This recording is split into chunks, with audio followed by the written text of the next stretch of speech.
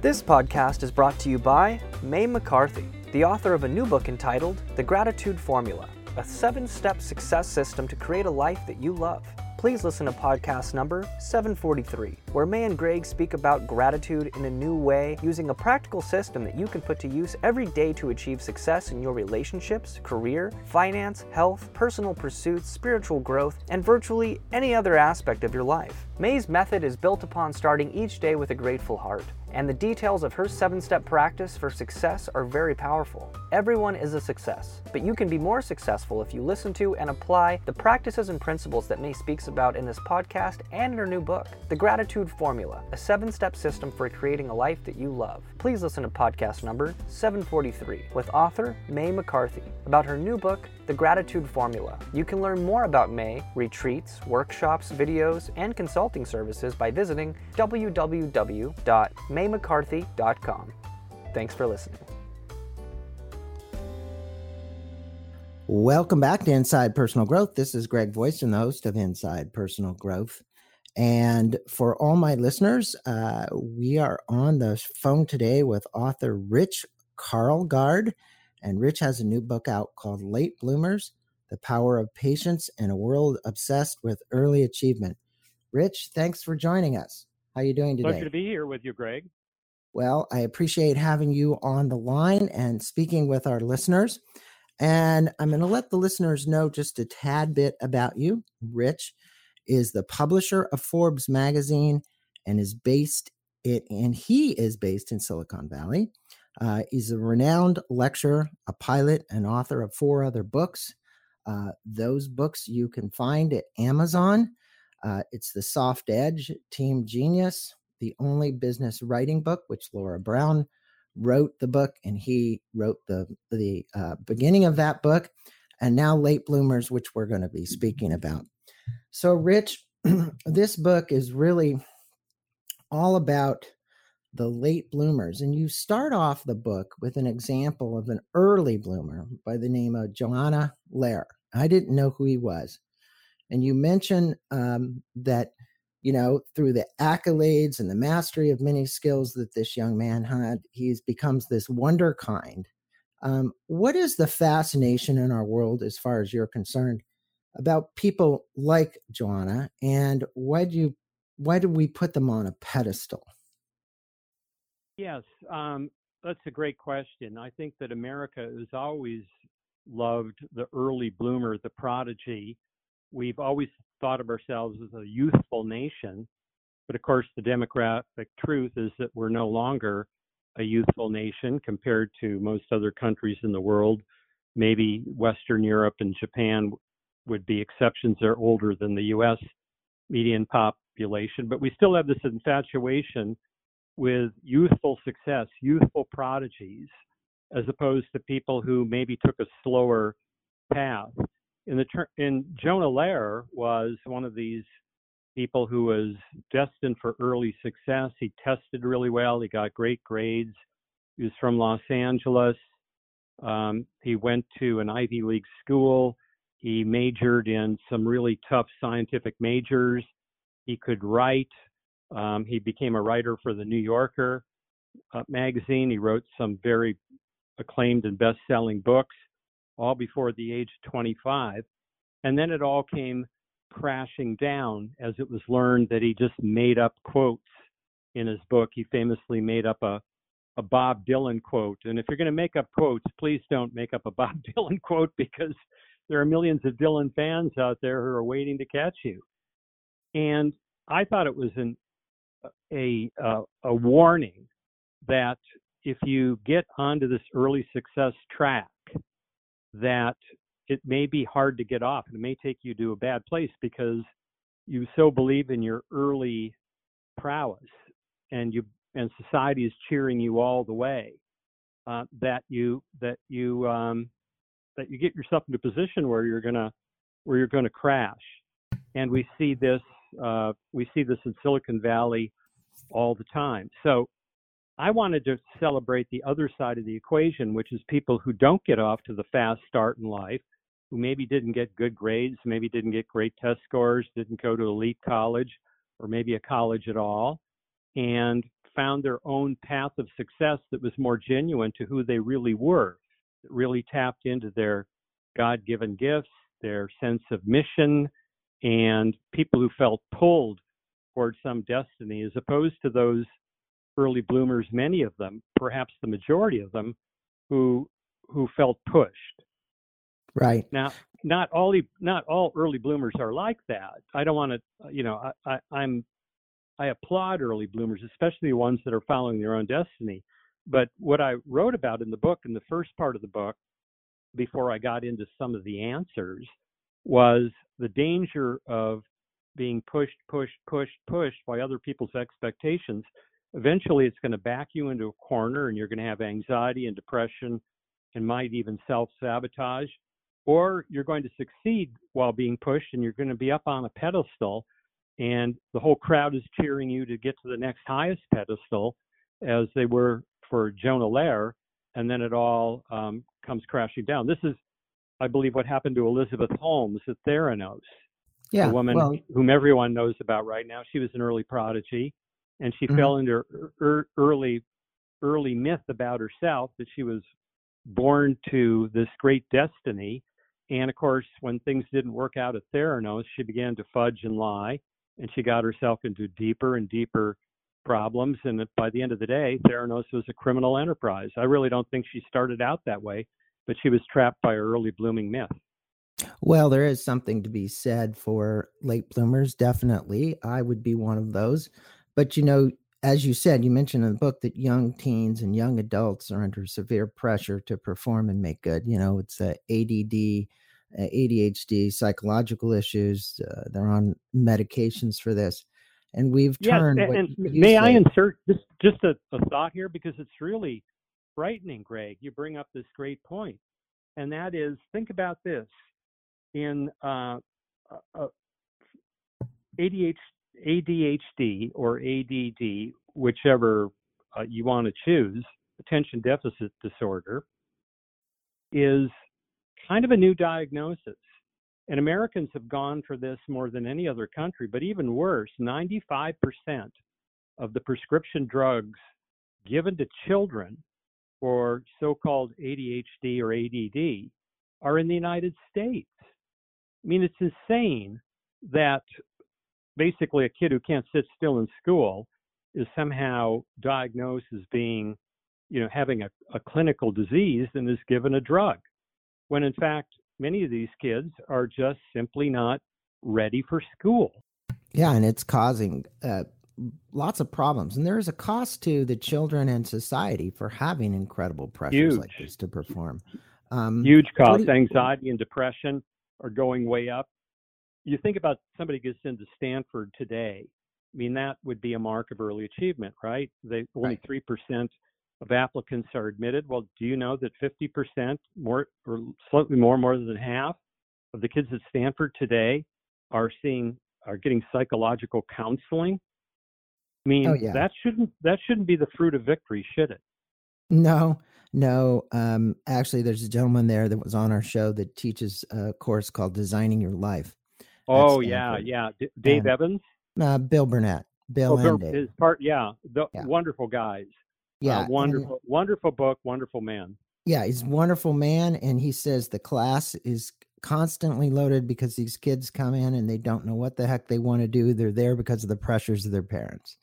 And Designing Your Life is a wonderful way for them to at least get a trajectory and some traction regarding that.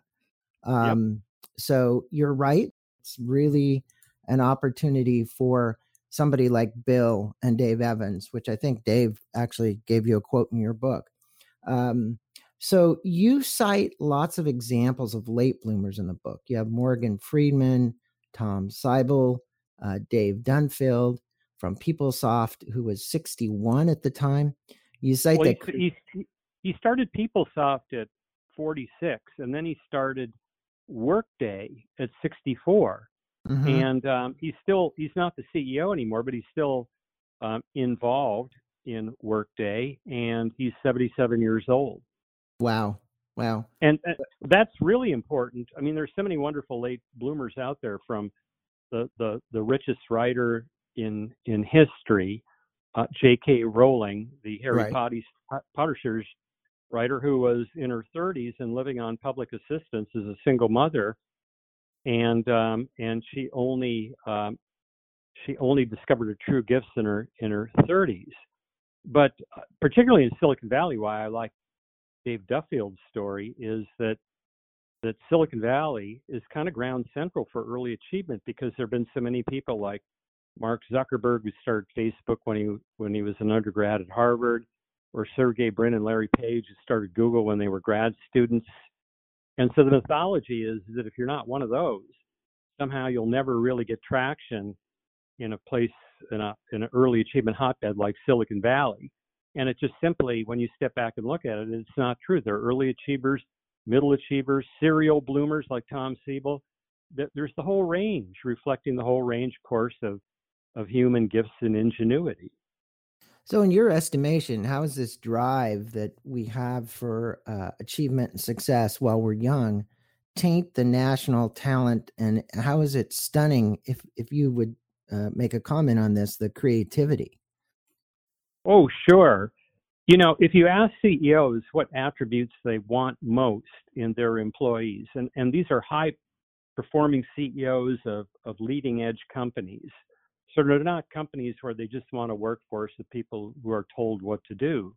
These are, this is the CEO of Genentech, the CEO of Intuit, and CEOs like that. And so Fortune magazine surveyed these kind of CEOs and asked them what they want most in their employees. And the number one answer was curiosity. Now, the flaw of this early achievement conveyor belt, as I call it, where we're putting kids, in Manhattan, there are preschools that charge $50,000 a year now. I had $45,000 in the book, but they've been able to ratchet up their prices since. Preschools charging parents $50,000 a year for their 3 and 4-year-olds.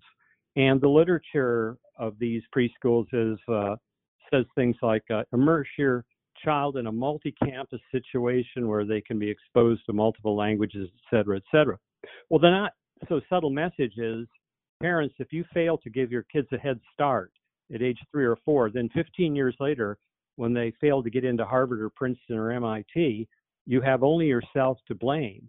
And that's ridiculous, because this conveyor belt of early success, what it's asking children to do is to forsake their natural childish curiosity and replace it with a determined focus.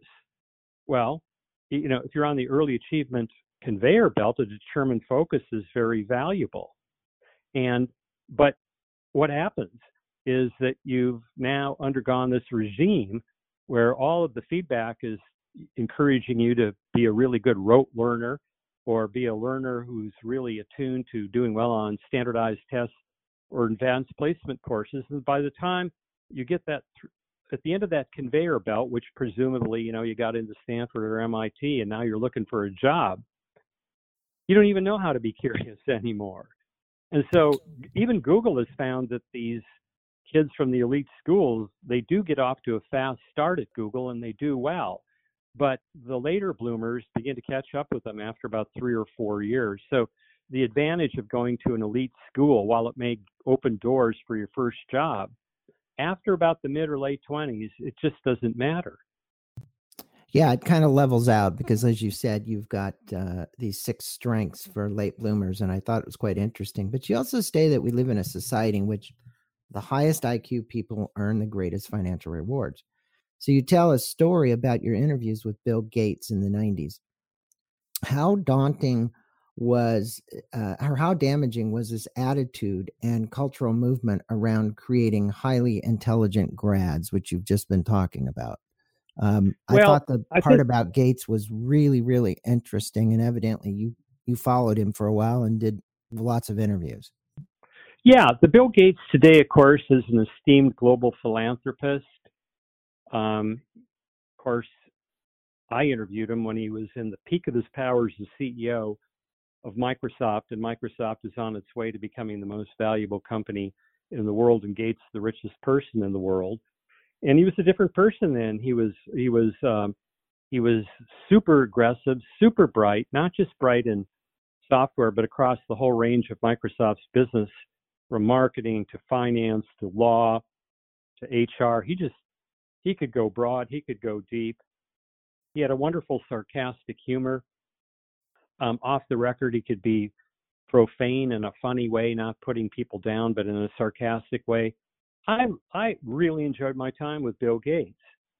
But the one thing, he believed in IQ supremacy. He constantly talked about Microsoft Workforce will triumph because we have the highest IQ. In fact, he said, we will beat Oracle, we will beat all of our other competitors in software because we have the highest IQ. And even speculated that on a per employee basis, that Microsoft's only competitor for IQ per employee was an investment bank, Goldman Sachs. Now, think about that.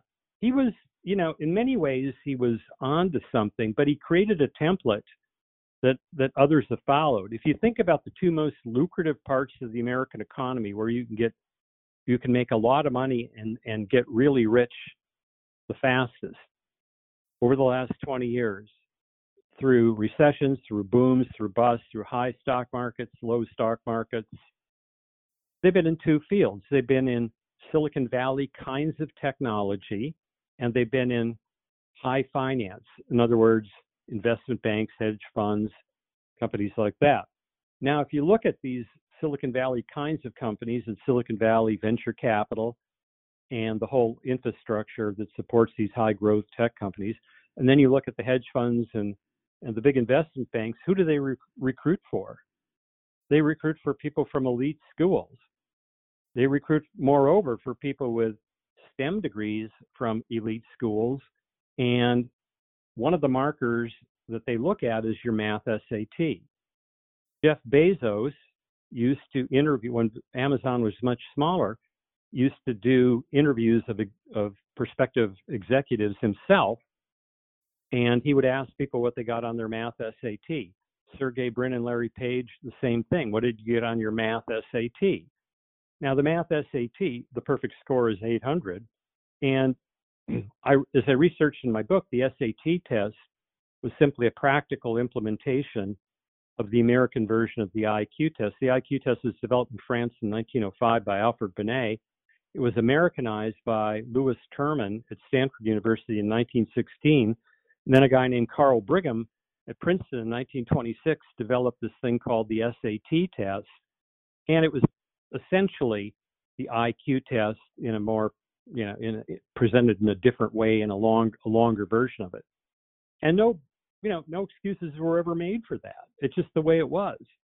And so, by the way, this thing, all of the early IQ testers and test inventors in the United States in the early part of the 20th century were all tied up in the eugenics movement, the belief that people with a heritage of a Northern European heritage were naturally brighter than people with a Middle European heritage, and God forbid those poor people who grew up close to the equator, that the browner you got, and the more odd vowels in your name, somehow the dumber you were.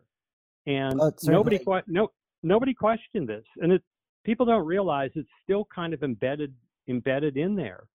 I was somebody who went into this project of researching late bloomers as a defender of IQ tests and the SAT tests because I thought they were just part of the meritocracy. And gosh darn it, America's a meritocracy. And I came out of it shaking my head. Well, there's certainly a bias, let's face it, that those bias exists, and they're very hard to get rid of. And they can be gained. Yes. Pity the poor kid who shows up for the SAT test and has never taken a practice SAT and has not had the tutoring and all that kind of stuff that now seems to be a requirement. And immediately that kid gives up a total of 150 or 200 points off the combined score simply because it's the first time they're taking the test. Right. That doesn't seem right. Well, no, and fortunately we are seeing some shift by all of these companies in the way in which they hire and what they look for in their hiring. And obviously, they say, Greg, Yeah. but I think it's like political correctness camouflage. They're still not doing it. They say that. You mean to tell me Google's going to turn down a perfect SAT grad from MIT?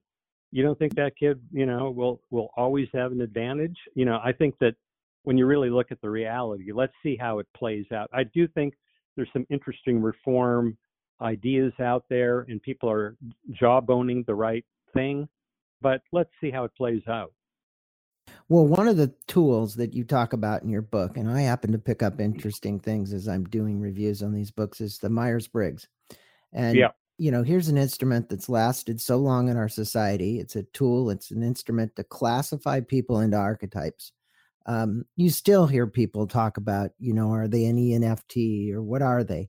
Why, in your estimation, is that practicing so damaging? Because it's actually putting a label on everybody. But yeah, that's it. That's it exactly, Greg. It typecasts people. Right. The Todd Rose, who wrote a great book called The End of Average, and then another great book called Dark Horse. He's the Center of Mind and Learning at He's Harvard been on University. our show. He's been on the show for both books, actually. You've had some great people on your show. I'm so honored to be a part of it. Yeah. He talked about just a simple question: are you an introvert or an extrovert? And he said, in his case, and he suspects in many people's cases, it's situational. There are some people, your good friends say, that you might be very sociable and extroverted. Those are people that will drive you into the corner of introversion. So it's much more fluid than I think Myers-Briggs captures. And that's why I don't like these standardized tests, because they may give, I don't have any doubt that Myers-Briggs gives you an insight at a snapshot in time, but that this is then going to follow, that you're going to think you're this person all the time. I've known so many people, for example, who are late bloomers, who discover, they follow their passion and they discover they can build a business around their passion. Right. So they become an entrepreneur. They never thought of themselves as an entrepreneur. They're not a type A, hard-charging person. They just simply discover they can build a business around their passion. And they would have been the last person on earth to think that they would be an effective salesperson. In fact, the idea of selling something, calling people up and trying to sell something, would have driven them into a corner of fear and anxiety. And that would have been their image of themselves based on their past behavior. But they find, because they have such a sense of mission about their business, that they're able to overcome that. And because they're selling from a point of mission rather than just, trying to make the sale, they become really effective. You love to buy from somebody who has a true belief in their product or service. So to typecast that person and say, you'll never be a salesperson, you should be in the back office, I think is a real mistake. Yeah, there's so many opportunities for late bloomers, and that to start businesses, you were talking about PeopleSoft and so on. But you also tell a great story about Ashley, who used to cut her wrists and run away to engage in dangerous trysts with older men. I was curious if you'd tell our listeners a story because of how this correlates to the present day mania for early bloomers, and it's on its collision course with real life, with three major trends, as you talk about. So you have three major trends around that. I thought her story was fascinating and how she turned around. Sure. Thank you for that opportunity to tell the story. Well, both of our kids are adopted, and when our oldest, a girl, was in her mid-teens, she began to have real anger problems, just lashing out at everybody, and it became disruptive around our home. My wife and I didn't know what to do, but finally we found a counselor, and one thing led to another, and we sent our daughter to a therapeutic boarding school an hour north of Phoenix. And the woman who founded this therapeutic boarding school, Spring Ridge Academy, is herself a late bloomer with no professional background as a psychologist or an academician. She started Spring Ridge Academy at age 50, and she realized that both for boys and girls, but she decided to concentrate on girls, that there are these teens who are simply, they get off the rails. They might be physically immature. They might have matured too quickly. They might have ADHD and been treated with drugs, which of course I think, might be a mistake for most. And it didn't work. One for one reason or another, they became unmanageable kids for their parents. So she developed this curriculum, and it did wonders for our daughter. And Ashley was one of the first students at Spring Ridge Academy, and she was the girl who cut her wrists. She would run away. She, engage in trysts with older men, all that kind of stuff. This is Ashley at age 16. So we went to the 20th anniversary dinner of Spring Ridge Academy. It was also the retirement party of the founder, Jeannie Courtney, now 70 at the time. And Ashley got up and spoke. And Ashley was the most articulate, smartest speaker of the night. Now in her early 30s, she's a professional psychologist. She's a counselor. Now, you wouldn't have predicted that of Ashley at 16. And I'm sure, Ashley probably, that she was engaged in self-destructive behavior. Ashley, some deep part of herself, knew that she was off the rails. But here, what if Ashley could have been written off.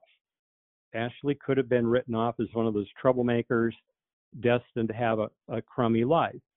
But she got the right therapy. She got the right school. Fortunate for her that her parents could afford to send her there. And now she's one of the most grounded, intelligent people that you will ever meet. And what I love about America is that we offer the opportunity for second chances, but it's not available for everybody. And lately, as I screamed about in Late Bloomers, we've kind of done the opposite. We're writing off, instead of realizing that people will develop in their own time, we put them on this conveyor belt of early success. Well, one of the things about Late Bloomers, Ashley would probably be considered that. Look what happened to in her early life. She came up and then she went back to school and she got her degrees. She's now counseling, and it's a great success story, Rich, to put in the book.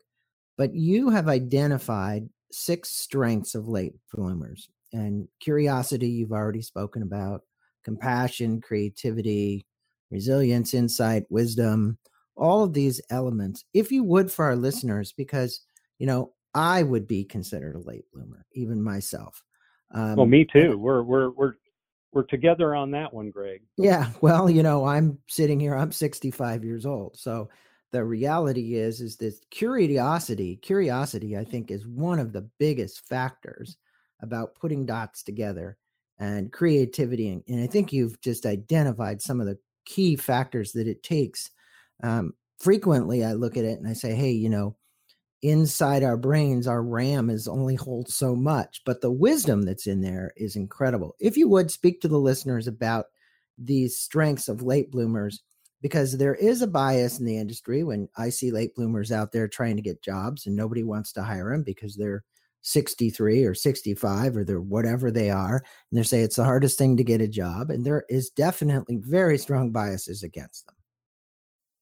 Yeah, that's unfortunate. I think that the baby boom generation, you're at the midpoint, and so am I, of that generation. And if we've kept our health and we've kept our curiosity and we stay engaged, we have a lot to offer, and for many years going forward. So I've become a real advocate for age diverse workforces, because I think that the people in their 60s, for example, most of them don't want to be the kind of people who have to jump on a plane at the last minute and go rescue some part of a business. I mean, that there are certain things that people in their 20s will do better, people in their 30s, 40s, and 50s will do better. And then there are things that people in their 60s and beyond do better. And that really has to do more with the counseling and coaching part of business. We should think of careers not as up and out, but as a gentle arc. Let's just say that our willingness to give it all, 60 and 70-hour weeks, to manage complex projects, to hire and fire people, all of that kind of stuff. Let's say all of us, there's probably a peak age for that. Some people will peak in their 40s in those range of skills, others in their 50s. But many of us say, I feel like I've done that. And what I really want to do is contribute where I can contribute now in the highest value way. And that is bringing up people, bringing up the next generation. Man, there's such a disconnect right now between these 80 million millennials who are now pretty much integrated in the workforce, and there isn't an employer out there who says, these people are really brilliant, but they're kind of odd. They need communication skills. What a great thing when you compare somebody in their 60s who's been there, done that, can see all the traps, all the possible mistakes, but coaches the young people in a way that doesn't suppress them. This isn't dad telling you not to the things not to do, but having conversations, Socratic dialogues. Are you sure you want to go down this path in this project that you're thinking about? I think it's wonderful what you're thinking about. I think there's tremendous opportunity, but I see the following traps along the way. And let's just talk through some of the risk factors and the traps along the way, so we get a 360 view of this opportunity, both the opportunities and the risk. Who better to do that than somebody who's gone through their life doing things like that? So I think there are age-diverse workforces turn out to be very powerful, and I think companies are missing that opportunity, which is why so many people in their 60s find it difficult.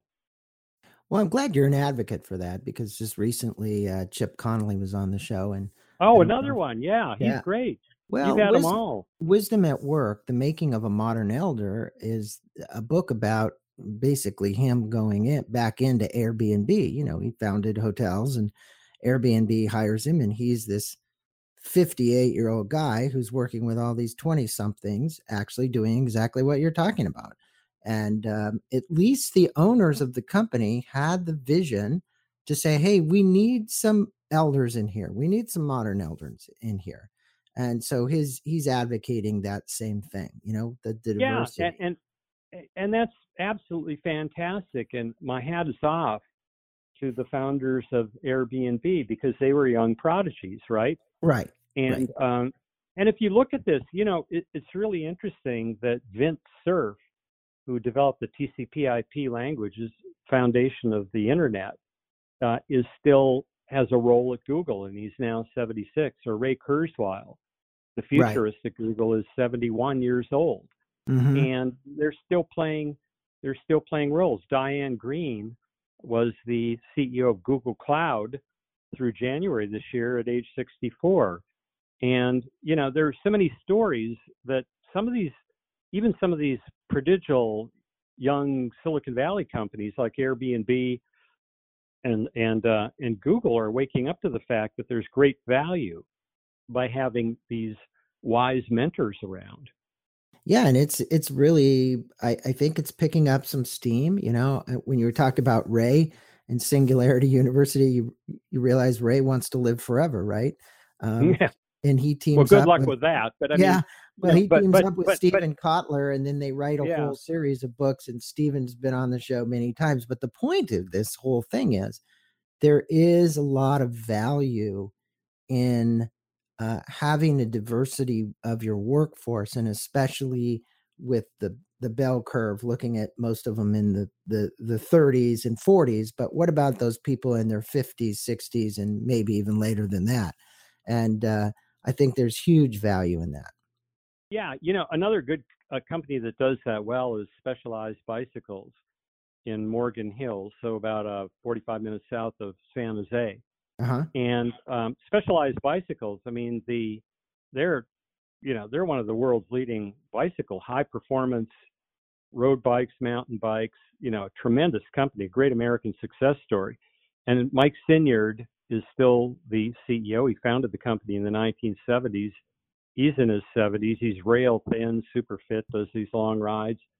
But you go down to Specialized and you see this workplace that is designed for millennials. You walk up to the second floor, and the way to get back down to the ground level is a fire pole, if you want. You don't have to take the fire pole, right? But you see these old hands too. And one of the things that Mike Sinyard is insistent upon, which is another form of diversity, which often maps well with age diversity, is cognitive diversity. And for instance, in the design of a bicycle, he's very much a skeptic that you can get to a perfect design simply with using CAD images, 3D designs on a computer screen.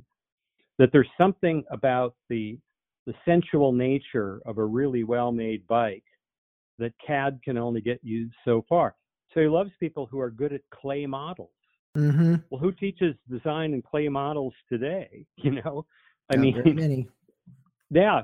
So you have these older people who are really good at clay models, and you've had people who've been there, done that, and can really work together with the young people, because the career arc really matters. Because if it's all up and out, then the senior employee on an up and out track is always going to be suspicious of the young people coming up behind them, right? Mm-hmm. Because they're a threat. But if you can say, hey, look, by common agreement here, you have reached your peak salary, your peak responsibility, the peak number of reports, direct reports, and so we've got to make room for the Gen Xers and the Millennials and the Gen Zs behind you, or we're going to lose that talent. But we still value your talent. Let's negotiate what would be a proper relationship. So I think the person in their 60s and 70s has to recognize that the opportunity might not be full time. It might be more of a consultative role. Right. And, the employer looking at the senior employee thinking full time, I can understand why they're hesitant, because they're thinking higher healthcare costs and all of that. But if they can, crack that nut, and they can learn what is the right mechanism to develop relationships with senior employees who still have a lot to contribute, then it can be very powerful. Well, I think, Rich, you've contributed a lot to the movement of people at least being aware of this. And I love the first part of the tagline of the book, The Power of Patience in a World Obsessed with Early Achievement. And I think that's the key. If more and more people would take the time to look a lot deeper into one's bio or their CV or their resume, or take time to interview them versus just a score. Hey, you scored low on the test, so you don't get the job, or whatever. I think the talents that lie within everybody, and that's what you bring out, is so inherent that we've all got something we can contribute. And the book, for that, just in of itself, is worth everybody reading, so that they can learn about how to create diverse work environments, not be so obsessed with these scores, not look at just the Myers-Briggs score, or some test that you're going to give somebody because you're going to place them. I really appreciate what you've done. Are there any final words you'd like to leave with our listeners about late bloomers? Sure. I would say lean into the person you're becoming. Particularly if you're in your 50s and 60s and beyond, and you're frustrated about being able to get back into the workplace, don't try to recapture who you were. Lean into the person you're becoming. Now, that will involve, what are the skills that I once had that are transferable to a new role?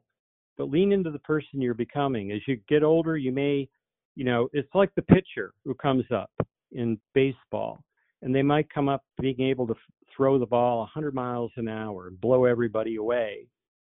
But the person who can throw 100 miles an hour at age 22 will find at age 32 that they can't do that, with rare exception. Nolan Ryan was a rare exception, but most won't be able to do that without tearing up their shoulder and elbow.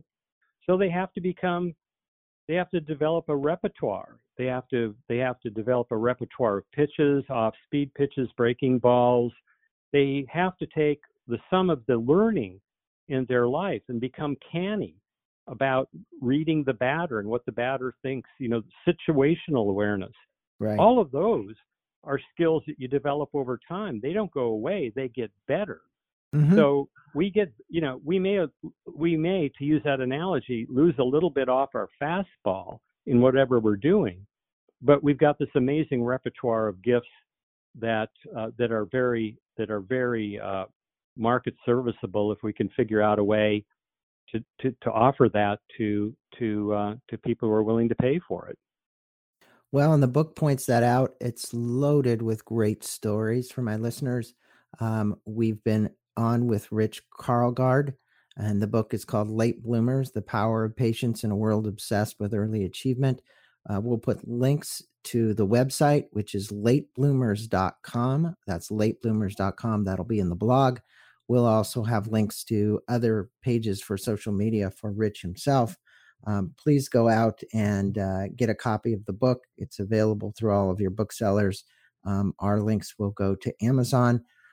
Rich, a pleasure having you on Inside Personal Growth and spending a little bit of time with me today to share your words of wisdom about, being patient in a world that's so obsessed with just drive achievement. And your stories in the book are well articulated. They really tell great stories about why you would want to do this. I appreciate having you on the show. Thank you so much, Greg.